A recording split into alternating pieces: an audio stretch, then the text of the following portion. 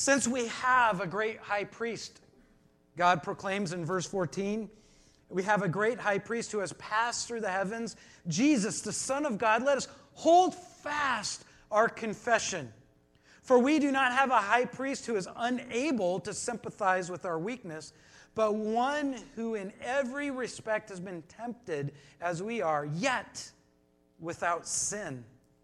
Let us then with confidence draw near to the throne of grace, that we may receive mercy and find grace to help in the time of need.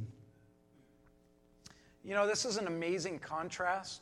If you know anything about the book of Hebrews, it was written to Jewish people who were struggling and wanted to return back to the Jewish faith. And they wanted to add, they said, they were starting to compromise the gospel.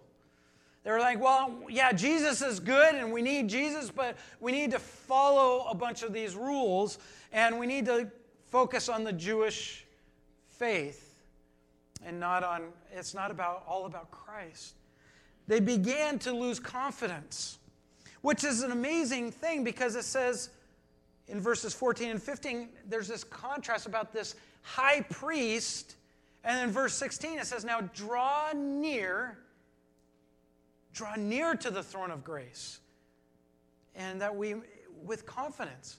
Do you understand how different that is? Because in the Old Testament, when the people, could they draw near to God?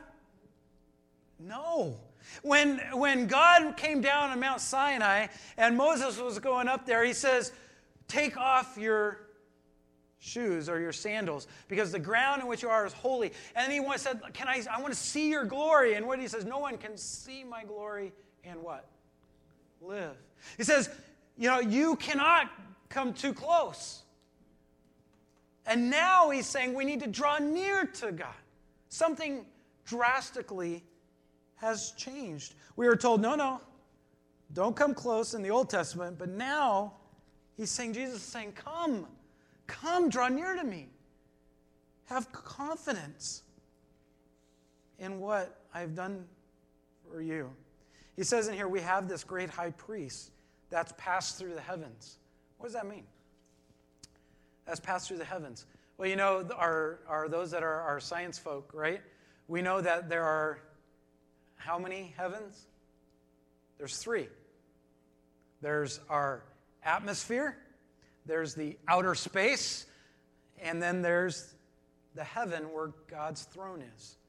Do you know how many places there are set up in the tabernacle for worship? 3. There's the outer courts, the inner courts. After you've made offerings for your sins, you can go worship in the inner courts, but no one was allowed to go into the holies of holies.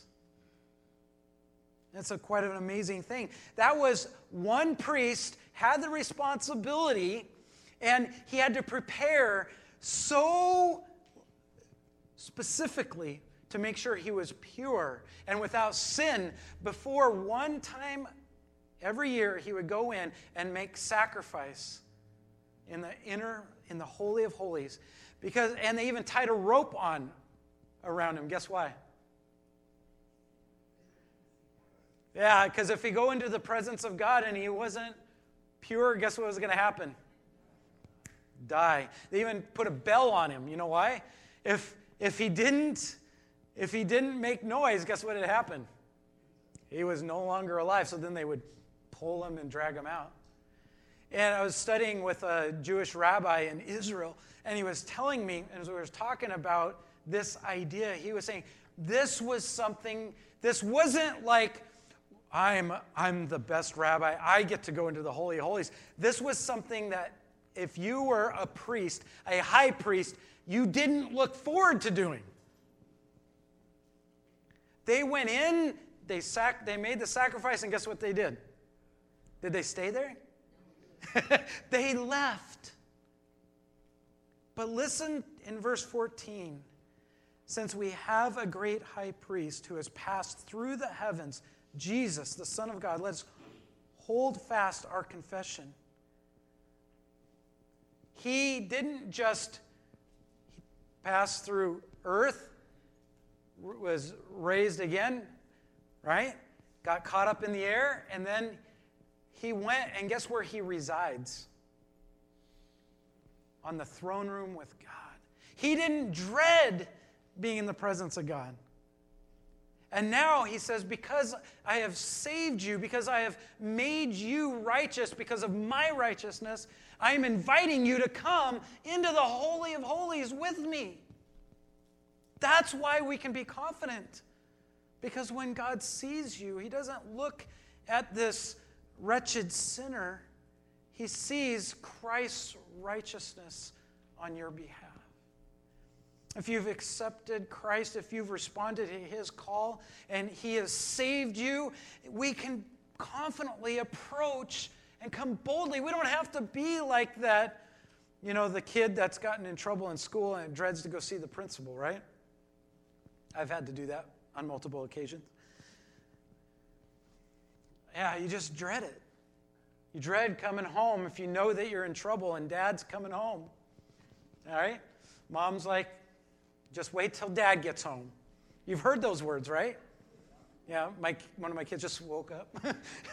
Wait till dad gets home. Jesus didn't just go in and say, I got to get out. He stayed, and he's calling us there. And he's inviting us to come with him. Do you see how special that is? It has nothing to do with us. And that's that main point, now that we got through that long introduction. Our confidence is not in ourselves. Why can we be confident? It's because it's about Christ. It's not in ourselves. Philippians 3:3, for Paul says, For we are the circumcision who worship by the Spirit of God and glory in Christ Jesus and put no confidence in the flesh. See, the world is telling you that all of our confidence is supposed to be in everything that you can do.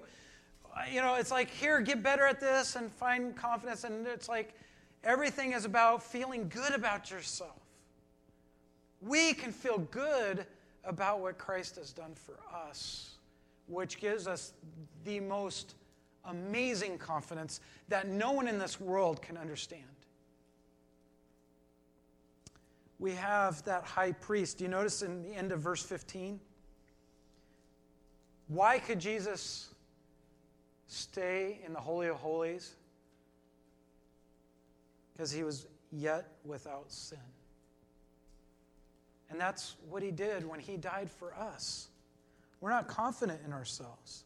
He is the perfect high priest that has made intercession for us, that has saved us, that has made the perfect sacrifice so we can confidently come before God and talk to him. This is the idea around prayer, is we can come and just talk to God about anything. Like Paul says in Philippians, right? Everything by prayer and supplication, supplicating with, talking to God on the behalf of others and telling God what's going on so that way you're not living an anxious life. Come before God. The next point is that the fruit of the gospel-centered life is that we can be confident, and that we become confident to freely and openly come to God. Jesus won that right for you. I like what it says in 1 John 2:28. It says, now little children, abide in him, so that when he appears you may have confidence and not shrink away from him in shame at his coming. Right? Like when dad comes home, when you've done something and, it's like time for discipline. And the kids, I know when my kids have done something that they're not supposed to do because they're not at the door, like the little twins that come running, Daddy. But if they're in trouble, guess what they do not do? Daddy. Right? When dad comes in and they're playing at night when they're supposed to be going to bed, and dad walks into and enters into their presence, it's like, uh-oh. But no. When Christ returns to take us home once and for all, we should be confident. It speaks of our heart attitude as a saint who lives saying, I can't wait for Christ to come. We should be expecting him to return, not dreading his return. Do you dread his return? That shouldn't be, that's not what he's given us. The next thing is we can be confident because our sin doesn't anchor us to guilt and shame. Did you notice that? Let us then, with confidence, draw near to the throne of grace. Do you know that throne of grace? You ever thought about that? That's an oxymoronic statement. Throne, God's holiness, God's right to all things. Everything is under his feet when he sits on the throne. And yet he says we can come to him to the throne of grace, that he gives out of that throne, he gives what we don't deserve. The throne he deserves, and yet he gives what he doesn't deserve, what we don't deserve. It's crazy to think about that. That grace. Verse 16, that throne of grace, that we may receive what? Mercy and find grace. Mercy to not get what we deserve and have grace and receive the blessings and his kindness that we definitely don't deserve. Isn't that great? It frees us from guilt and shame. We don't walk around feeling guilty and shameful because what Christ has done for us. 1 John 1:9, right? If we confess our sins, he is faithful and just to forgive us our sins and to cleanse us from all unrighteousness. He is faithful to do that. We can enter into his presence and not hang our head low, but rejoice and praise the Lord and be confident that we can talk to him.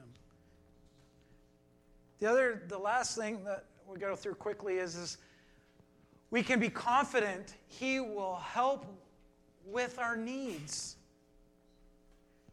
I like that. It says that we can receive mercy and find grace to help in the time of need. Do you realize is there anything in this world that can meet our need? Well, you say, yeah, man, I tell you what, that piece of pizza was sure good.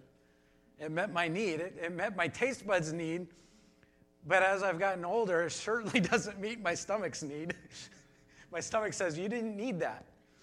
It still befuddles me as I sit there and talk to Pastor Ralph, and he goes, yeah, I smell it. It smells good, but I don't feel hungry. I don't need it. I'm like, that has got to be one of the greatest blessings known to man. He's not tempted by his nose and his taste buds, right? But we act like, man, the world, we have so many needs out there, but reality is it's what we want. It's not really what we need. We needed Christ. We need Christ. The only way we can have confidence to keep our head up in life is through Christ. He meets our needs. He understands temptation, right? Verse 15, for we do not have a high priest who is unable to sympathize. Right? What do we hear from people all the time? You just don't know how I feel. You could never know how I feel. But that's okay because I know the one who does know how you feel. He knows everything. He's the most sympathetic one there ever is, and that is Christ. He understands temptation. He knows what it feels like to be tempted to go eat all of your wife's chocolate. Or, sorry, Kelsey, your ice cream that I ate last night.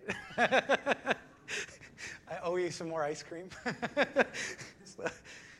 She knows I'm good for it. He understands temptation. He knows what it's like, but yet he was sinless. So he's the perfect high priest that he sacrificed himself for us that we can have confidence. He understands rejection. No one can understand what he went through when he died on the cross for your sins. He was rejected. My God, why have thou forsaken me?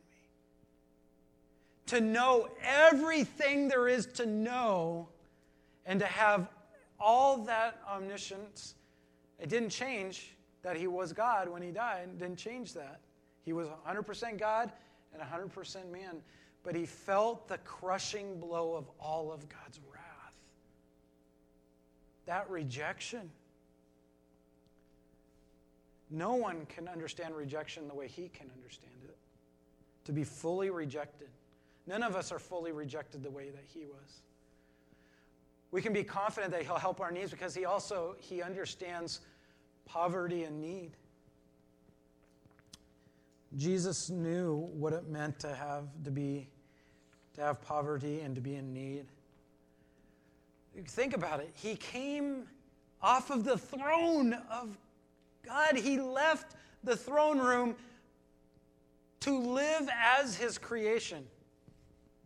I don't know if you've ever created anything, but I wouldn't want to become what I create. Partially because most of the things that I create are flawed. There's a reason why, I don't see Jesse, but there's a reason why, Jesse, I don't do clay. They're more like Gumby, those of you that are older generation, than they are like an actual... I tried to fire something once. My mom has my little owl I made. It looks like a Christmas tree. It was supposed to be an owl, but it turned out to be like a Christmas tree. I wouldn't want to be that Christmas tree. But God created us, came down and lived like us. He knows what it is to have need. He also understands grief. He understands grief. He is able to sympathize. You see the double negative in verse 15? Who is unable.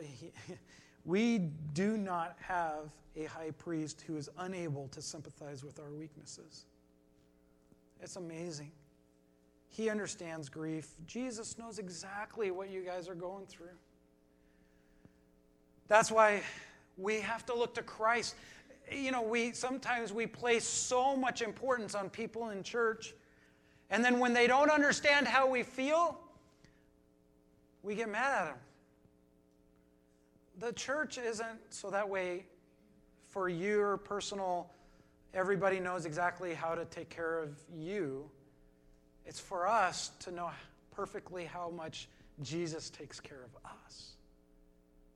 We come to glorify Christ. He understands our grief. So when some of us make mistakes because we just don't get it, we don't understand, we're flawed, we're human, we can look to Christ and we can let him hug.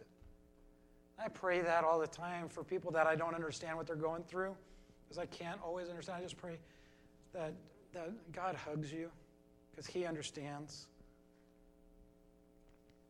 I like this one. He understands loneliness.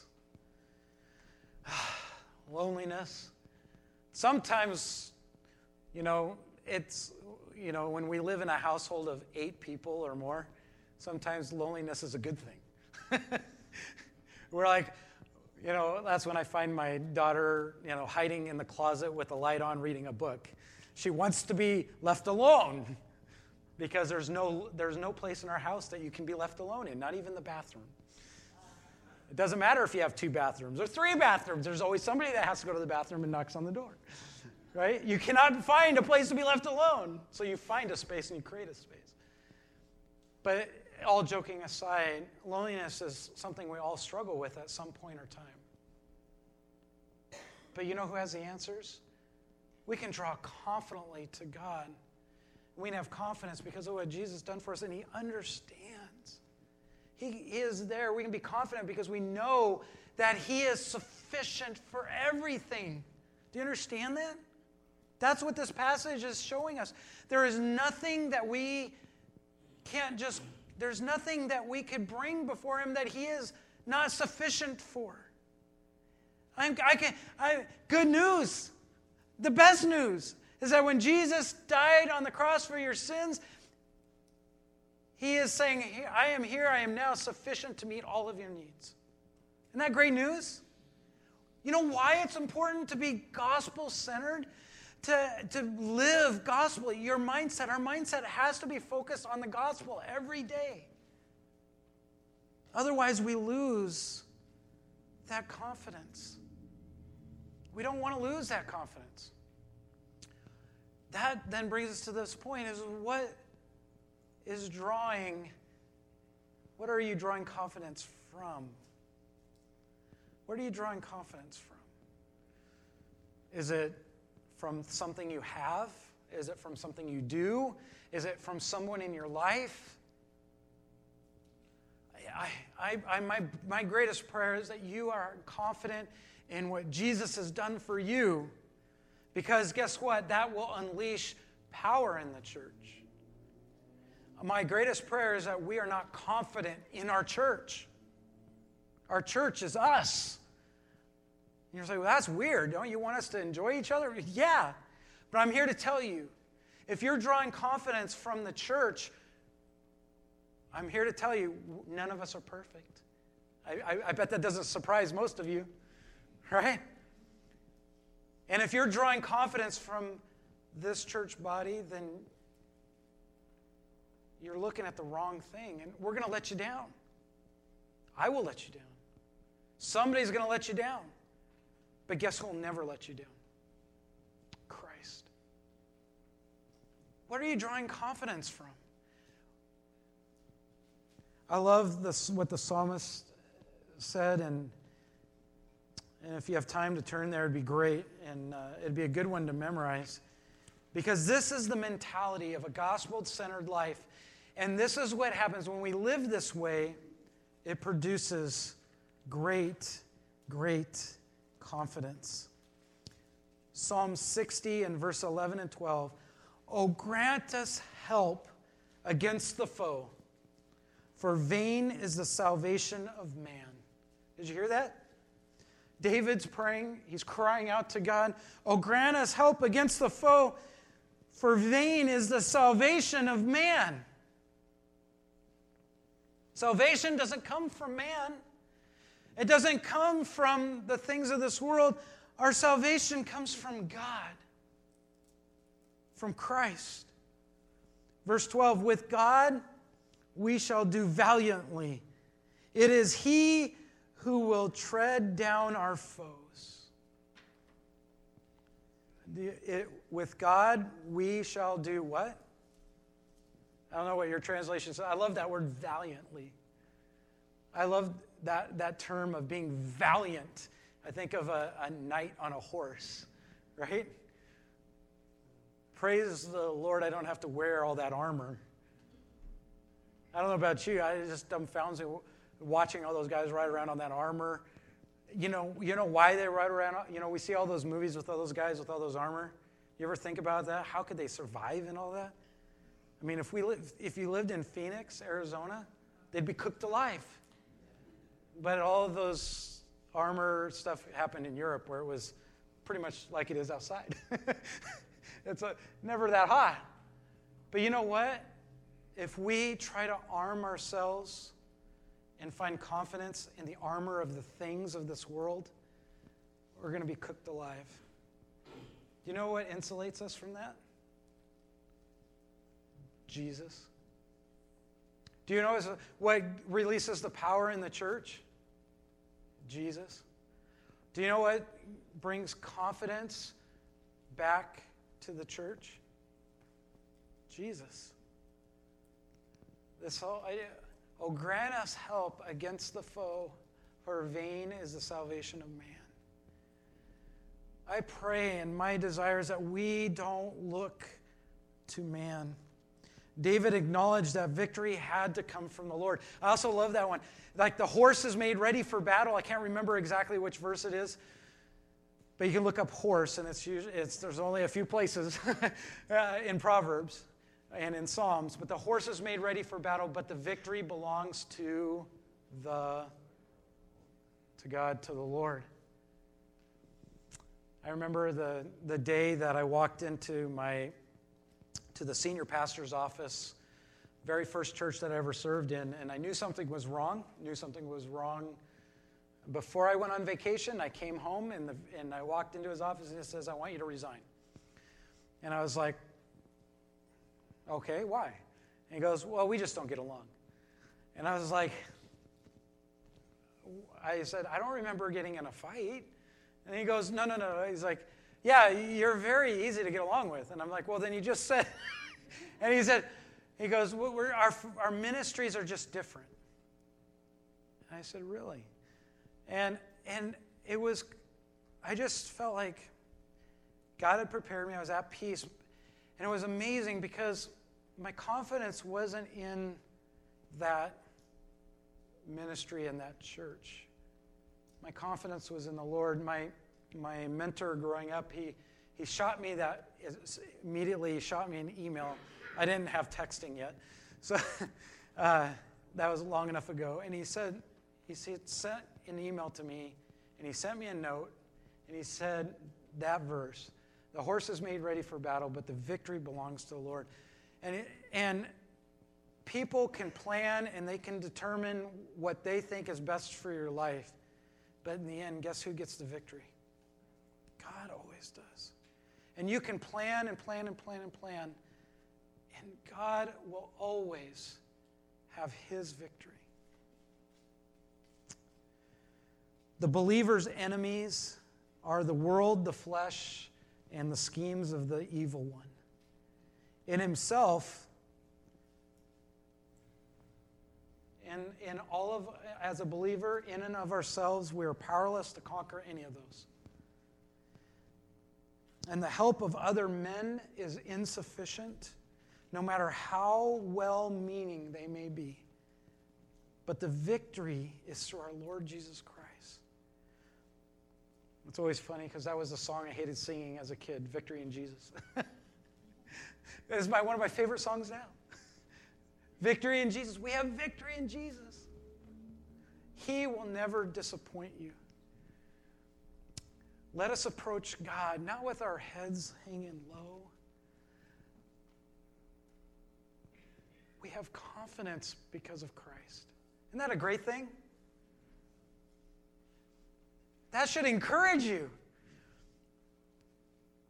I love that because that's what I was sharing with Sunday school this morning as we talked about the truth about man. We're just wretched. Right? The truth is we're horrible people. But it was neat is this whole idea of boldly coming before God. And Sue Lunsford wanted me to tell you hi. I was blessed to be able to sit and visit with Dave and Sue on Thursday and sit with them. And I was taken to task by Sue. Think about all that she's going through. But man, the confidence that came from her life, it was just amazing, right? And the way that I learned so much just in that hour I sat there and just listened to her talk. Because her confidence is not in her circumstance. It's not in other people. It's not what people are saying or doing. Her confidence is in her Savior.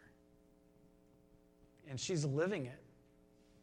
She doesn't look healthy, but her eyes say something different. Boy, they're gleaming, man. They're just so vibrant. And she wanted to make sure and me to let you know that she loves you and she appreciates all the prayers and the notes that she's been getting. It means a lot to her. And let us approach God's throne of grace with confidence that we may receive mercy and find grace in the time